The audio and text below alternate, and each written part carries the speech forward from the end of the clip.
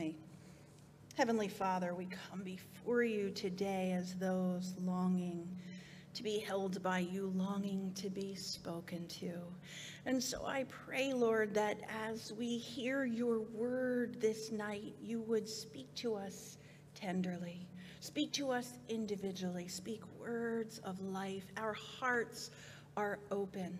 Give us ears to hear the message that you would speak to us this night. In Jesus' name we pray. Amen.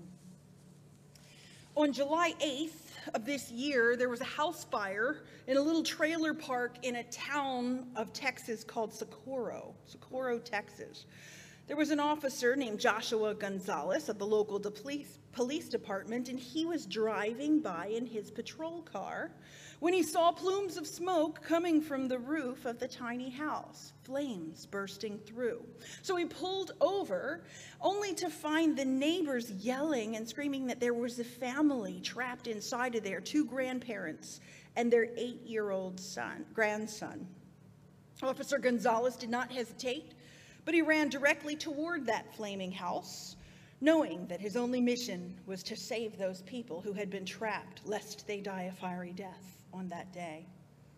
When he came up to the front door, it was hot to the touch, but Officer Gonzalez did not let that deter him from breaking right through, for he knew that inside, on the other side of that door, were people who were in danger. He first came upon the little boy, cowering in a corner, choking and squinting from the smoke. And so Officer Gonzalez grabbed that little boy and held him close as he exited the burning house. He handed the boy to the neighbors who cared for him on the lawn as the officer went back in to find the home's other elderly residents. Officer Gonzalez ran from room to room, dodging falling beams and fighting through thick and choking smoke until he found that couple huddled together in their back bedroom. And one by one, he helped them from their fiery home as the neighbors called for the fire department and helped in every way that they could. CNN ran a story the following week detailing how this heroic officer had saved that family from certain death in the fire inferno that was their home, and how without the help of those neighbors, none would have survived. The little boy said on camera that he was disappointed that his baseball cleats had burned in the fire. And the next day, that little boy had a brand new shiny set of baseball cleats, compliments of Officer Gonzalez. First, he saved that little boy's life, and then he restored for him what had been lost. And what makes that story so beautiful is that this police officer knew that he had a job to do. He knew that it was up to him to save that family on that day.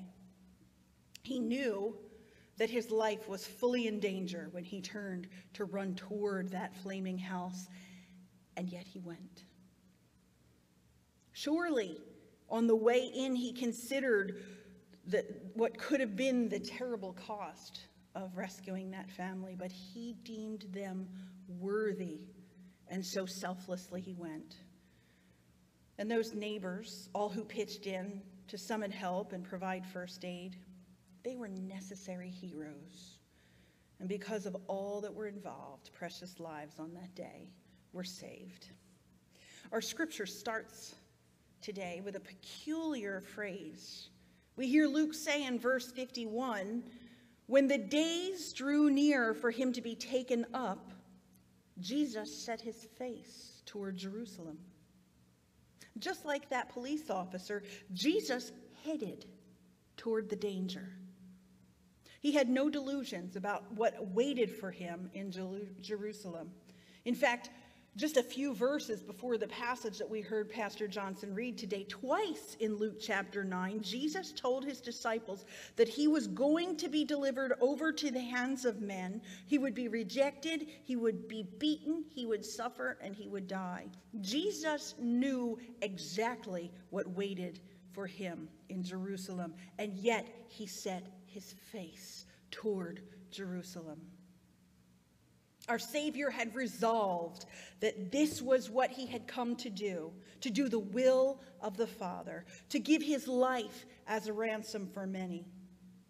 Jesus came to save those who were in danger, lest precious lives be lost to sin and to fiery death. But despite what he knew awaited him, Jesus was not to be deterred. Why? Because he set his face toward Jerusalem. What does it mean that he set his face toward Jerusalem? To better understand that, to get a better idea of what Luke was saying, it's helpful to go back to the Old Testament and read what is in Isaiah chapter 50, verses 6 and 7, where we hear the words that prophesy what our Savior would endure on our behalf. And here's what they say. I offered my back to those who beat me, my cheeks to those who pulled out my beard. I did not hide my face from mocking and spitting. Because the sovereign Lord helps me, I will not be disgraced.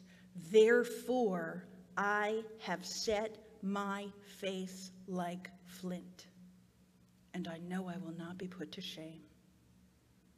Flint is a very hard sedimentary rock. When struck against itself, flint edge produces a spark that can start a fire. And so setting your face like flint implies that you're expecting some fire. You're expecting some difficulty.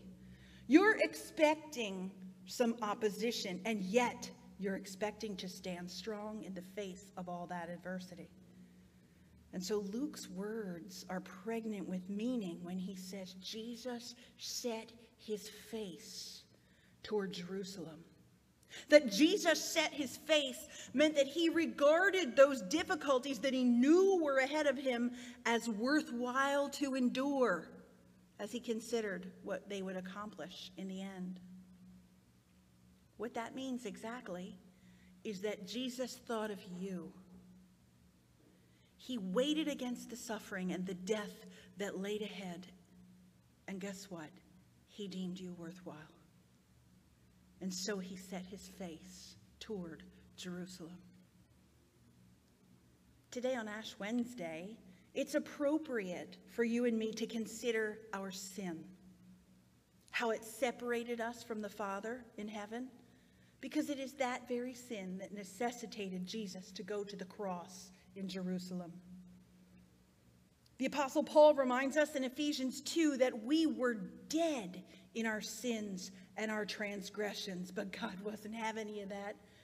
Thanks be to God, he sent us his son Jesus. One of my favorite clarifications about that verse I heard from a preacher, his name is Louis Giglio, and he says this: sin doesn't make you and me bad people. Oh no, it is much worse than that. Sin made us dead people. We were dead in our sins and our transgressions. So Jesus came to live and die and live again, that we would no longer be dead, but have life. I love those words. It was God's will for his son to suffer and die for the sins of mankind so that we would not remain dead in our sin, but be saved to new life. Jesus knew this full well.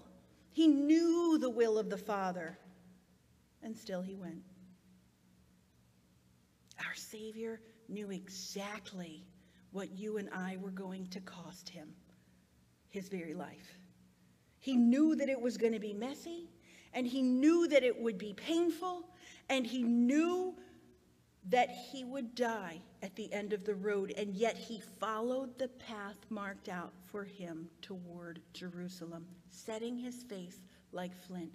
Praise God, and thank you, Jesus, for loving us that much. Setting his face toward Jerusalem meant having the resolve to achieve the Lord's purposes. There were countless opportunities for Jesus to abandon the plan. In fact, when he told his disciples about what he was going to endure, they begged him to take an easier road. But Jesus was steadfast. Jesus was resolute. He was unwavering in seeking redemption for you and me. Jesus chose the difficult path because that was what was required for you and me to be saved. We're reminded in Philippians 2 that Jesus left the easy road for the saving road. Paul tells us this: Jesus, who being in very nature God, made himself nothing by taking the very nature of a servant. Being made in human likeness and being found in appearance as a man, he humbled himself by becoming obedient to death, even death on a cross. Jesus did what it took. He traveled the difficult road. He had the unretractable resolve to achieve God's purpose so that you and I could have life. Setting his face toward Jerusalem means having a heart that is broken for the pain in this world. All throughout Jesus' ministry, he had compassion on all of those who he encountered. Jesus' heart broke for the grieving widow at Nain. He cared for the sick. He wept at the sadness of his friends when they lost their brother. He reached out to include the unclean. He purged demons from those whose lives were not their own.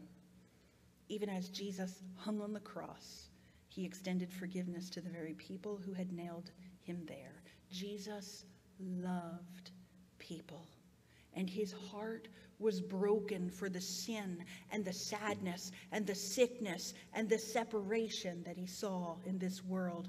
And so he set his face toward Jerusalem that all might be saved and made right again. And setting his face toward Jerusalem meant for Jesus an eternal reward.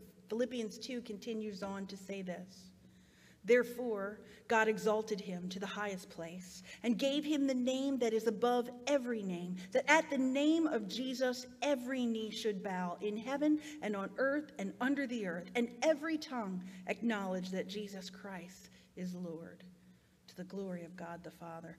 Jesus ascended into heaven. He is exalted, and he sits at the place of highest honor, the right hand of God the Father. And his reward, his bride, the church. And so how then, church, should all of this move you and me today? What should we do with this understanding, knowing the cost of Jesus setting his face toward Jerusalem for our redemption and saving? How do we behave, knowing that Jesus ran right into the fire so that you and I would be saved to eternal life? What does that look like for you and me? I believe that it looks like setting our faces toward what Jesus held so dear. You know, just like the policeman in our story, who had all the help of those neighbors without whom lives might not have been saved, our Savior enlists the help of us, the church, in order that more lives can be saved. See, Jesus does the saving, but it's our job, you and me, to do the helping. It's our job to be someone's neighbor. That's part of what we call discipleship. And that's why the rest of tonight's passage that we heard Pastor Johnson read is about discipleship. Specifically, it's about the cost of discipleship, the cost of following Jesus, the cost of setting our faces like flint, just as Jesus did. And let me tell you, Jesus doesn't promise us that any of that is going to be easy. He does promise, though, that following him will be eternally rewarding. Luke goes on to tell us of 3 would-be followers of Jesus who seemed like they were ready to follow, but had all allowed something to stand in the way: their own comfort, attachment to their past, lack of prioritizing God's plan. And Jesus doesn't mince words with them. He told them that his followers would follow a difficult road. The Son of Man has nowhere to lay his head, he said to them. There can be none of this, I'll follow you, Lord, but first let me do this. No, Jesus said, follow me first and trust me. See, Jesus set his face toward Jerusalem. He set his face toward the Father's plan. He set his face toward the redemption of those who were lost. And so that's what we, as his followers, must do as well. We need to set our face just like Jesus did. When I was younger, I used to love to play the game Follow the Leader. You know, there's a leader, and they would be in the front of the line, and they would run and jump and skip and do all sorts of things. And all of the people who were following would do the same thing. And if you didn't, you would be out of the game, right? I feel like discipleship for you and me looks a whole lot like Follow the Leader. We should do what Jesus did. We should love whom Jesus loves. We should set our faces toward the will of the Father just like Jesus did. What does that look like for you and me today? 2,000 years after Jesus ran into the fire for us in Jerusalem. Well, similarly to how it looked for Jesus, let me just revisit those couple of points briefly. Setting our faces like Jesus means having the resolve to do God's will. There will be some difficulties in following Jesus, and you and I would be wise to count the cost. But isn't it true that there are those who are lost, even to this day, who are worthy of our effort and dedication in pursuing them for Jesus? Think about it. Did you just go for Jesus the very first time somebody told you about him? Or was there persistence and persuasion on the part of somebody in your life? I can tell you I am so grateful for my little old granny for not relenting, but for telling me over and over and over and over again about the love of Jesus. Because one day I finally got it, and I was finally saved from death to life. Jesus promised that following him, that setting our faces like him, would not be an easy road. But what a wonderful road it is to follow. It's a rewarding road. Jesus reminded us that with him, when we're connected to him, we can bear much fruit. And so my question for us tonight is this: what fruit lies before you? And do you have the resolve to keep pursuing it? Setting our face like Jesus means having a heart that's broken for the hurting in this world. When we love those whom Jesus loves, then our hearts break for those who are suffering, and we cannot help but to get up and help. We can't help but be neighbors who serve, who feed, who care for, and who nurture, who help the struggling fight their demons.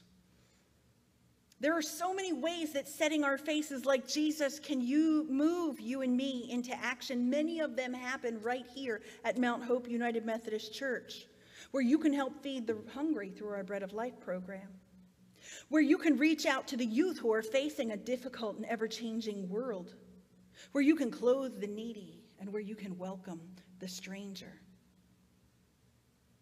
This church does, in fact, have a collective heart that is broken for the hurting in this world. You just get involved in what's going on here and watch how Jesus works through you to help save beloved lives. Because guess what? Setting our faces like Jesus means eternal reward for you and me. Don't misunderstand me here. It's not our helping, it's not our serving and our reaching out that gets you and me into heaven. That is all the work of Jesus. But when you serve, when you reach out to the hurting in his name, when you do your part for the kingdom of God, you are glorifying God. You are bringing honor to his name. You are pleasing the Lord. And when you have done those things, you will hear him say on the day you stand before him, "Well done, my good and faithful servant." I tell you, I can imagine no better reward. But there are some scriptures that tell us we will receive crowns, rewards in heaven for what we have done while here in the body. And then guess what? Guess what we get to do with those crowns? We get to lay them at the feet of Jesus. We get to lay them at the feet of the one who ran into the fire so that we could be there in heaven to get those crowns in the first place. Church family, Ash Wednesday is a day to remember that our own personal sins are a good part of the reason why our Savior set his face toward Jerusalem. Ash Wednesday is a day to take stock, to confess our sin that sent him there. It is a day to turn from that sin. It is a day to set our own faces toward the will of our Father in heaven. And so I ask you, won't you this day follow the leader? Amen.